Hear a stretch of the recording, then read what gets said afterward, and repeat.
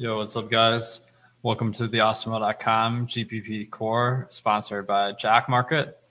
I'm going to build 3 lineups on DraftKings using data from our top stacks and boom bust tools on the site. So I'm going to start with the chalk stack. We got Tom Brady facing Washington. Washington hasn't been nearly as good at pass defense this year. Plus, Brady and the Bucs throw out a really high rate, so this stack always has upside. We have AB kind of questionable. Godwin's supposed to be a game time decision, and Evans is in. So I'll just put Evans and Godwin in for the moment. Now, this is a stack that you probably want to run back because Tampa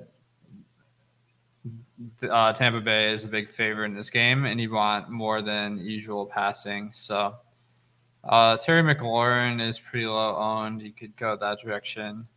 Gibson or McKissick. All of them are actually like pretty expensive.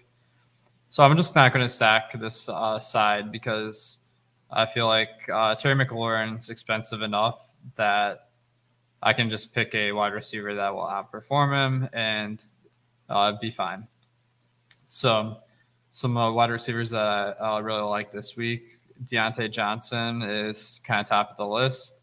Claypool's status is still yet to be determined, but he had a pretty bad toe injury. That's just going to make more targets for Deontay. The matchup couldn't be better. And so let's go with some running backs. Since I have Deontay, I'm probably not going to pick Najee Harris. Ezekiel Elliott seems like a better choice. Dallas got absolutely smoked last week, but they're in a good matchup versus Atlanta, big favorites. And then I feel like I need some real value in this lineup because I'm running short Dearness Johnson. Although Chubb's not officially ruled out, he should be the running back this week unless Chubb has a miracle in the COVID testing. Now let's put in a defense. I need to go a little bit cheap on this one, so let's go to Philadelphia. Teddy Bridgewater is, an average quarterback, nothing exciting. So that's just going to make this defense a little bit underpriced.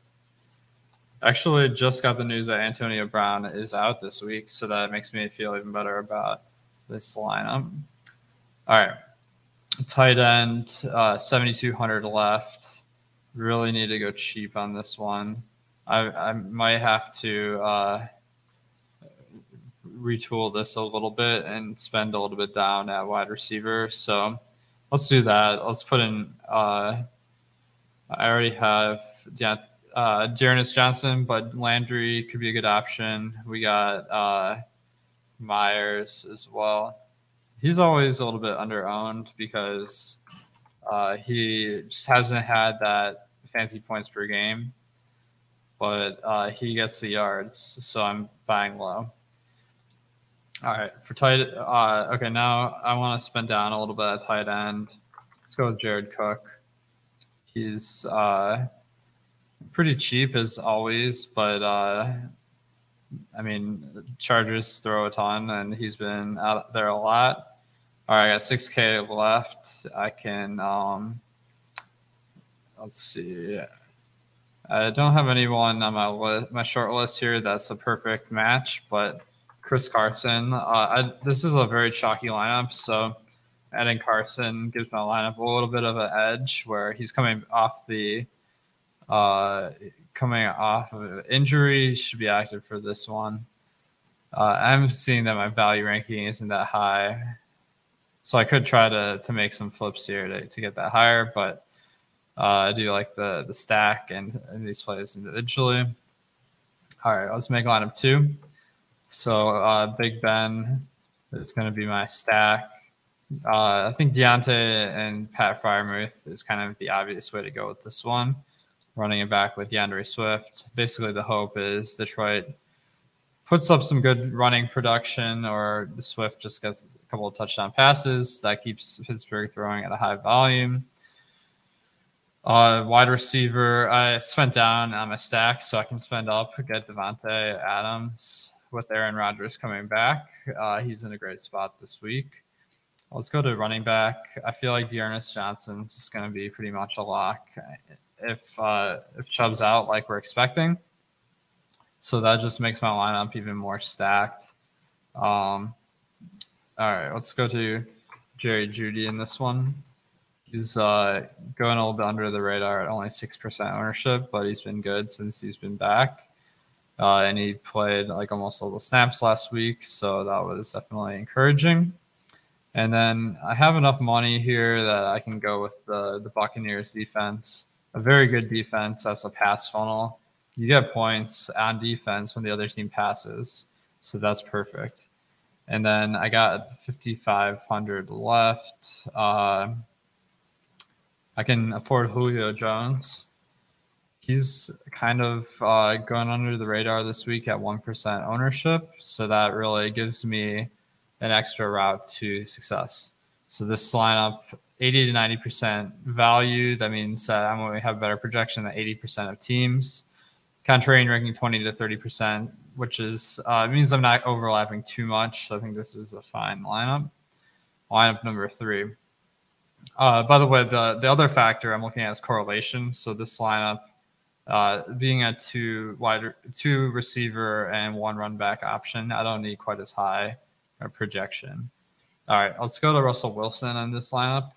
He's coming off of injury. Somehow a big underdog to the pack, but I think that gives us a lot of upside.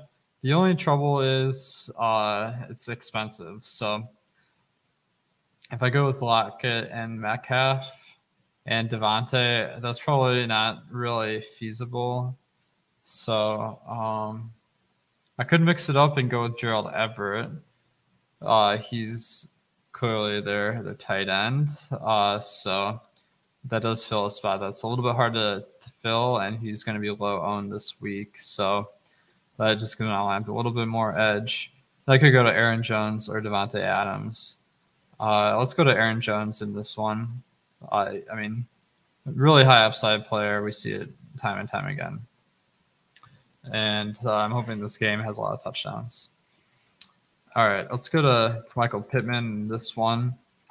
He's been phenomenal. The only question is, are they going to pass the ball a lot in this one as big favorites? But as a GPP play, I'm not as worried about that median outcome. All right, and then I want to put in Dearness Johnson again. I think he's just kind of a lock this week if everything kind of goes according to plan. And then one guy I haven't mentioned yet is Mark Ingram.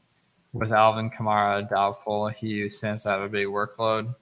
Matchup and the quarterback, not the greatest, but I think he's going to be really not that popular this week because Dearness Johnson is going to draw a lot of the ownership. I have the money to spend up at defense. Usually the spend up defenses don't have great odds in our simulations, but this one, 7% ownership, 7% chance of being the optimal lineup according to our boom bust tool. So that is totally reasonable. Now I will mention you can buy action on Jock Market for all these players, and we have projections for how much they're worth. The way it works is if your guy is the highest scoring player on the slate, you get $25. If they're second, you get 20, and it goes down. And because of that, simulations are a really good way to figure out how much each player is worth. We're doing all that work for you so that you can invest a little bit of money. Definitely a different approach to fantasy, and you can use the promo code AWESEMO there. So make sure to check them out. All right, I got 7,800 left for a wide receiver. Let's see if there's. Looks like I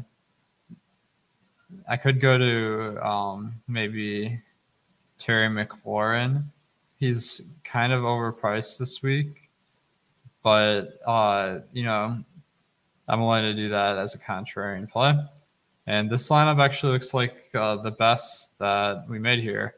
Over 90% differentiation versus the field and a 78 to 80th percentile in projection. All right, guys. Thanks for tuning in to the GPP Core.